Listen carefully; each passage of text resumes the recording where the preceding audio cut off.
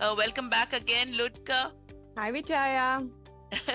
Good to have you on. And of course, Ludka, tell me about this question we've received from one of our listeners. What really is an FOIA request?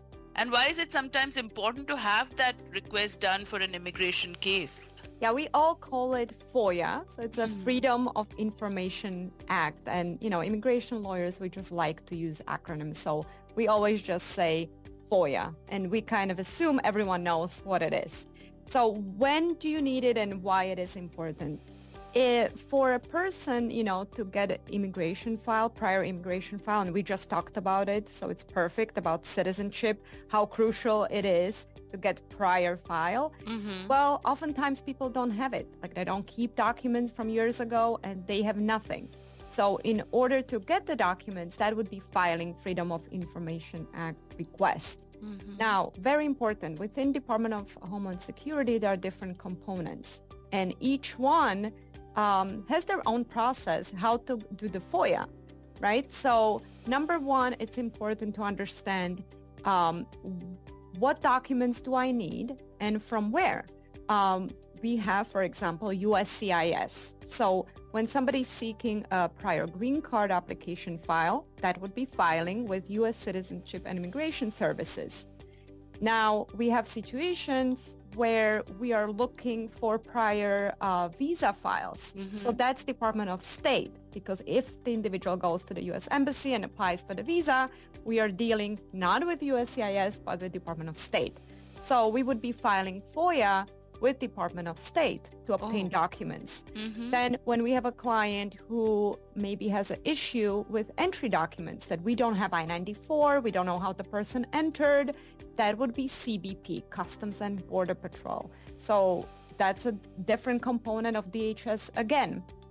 Then if the person might say, well, I might have been fingerprinted at the border, but I'm not sure. I don't know if I got expedited order. I was so stressed out. I just left, after all my issues.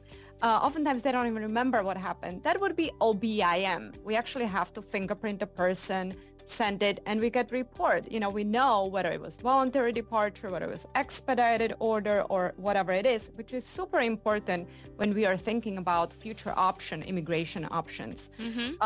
We also have Department of Labor.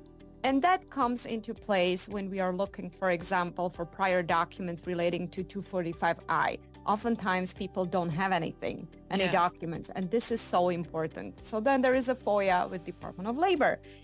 Now, hopefully, that doesn't happen too often, but people with prior immigration deportation orders, or, they know that they had a case in immigration court, it would be EOIR, and that's important to get all of these documents if people don't have any files.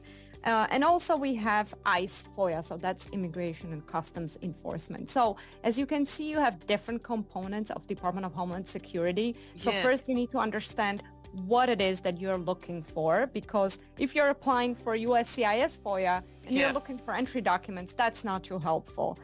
And, sometimes it pays off even to file several. So, do the USCIS, do CBP. Multiple ones. Get the entire file. The good thing is that almost everyone went online, so it's all electronic. In the past, we had to send the documents.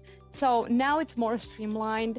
The processing times vary, so it's all over the place, but at least they're making it easier with, creating an account and filing it online. So if you don't have your prior immigration documents or you cannot get it from your prior attorney, this is the way to go. Just request FOIA, with whatever agency. I didn't realize there were so many agencies and so many, but, FOIA, it brings to mind you don't want the fear of missing out, so you shouldn't have FOMO. Exactly. So filed multiple applications right there. Well, thank you, Ludka. That was excellent. And thank you for, shining the light on that and providing counsel to companies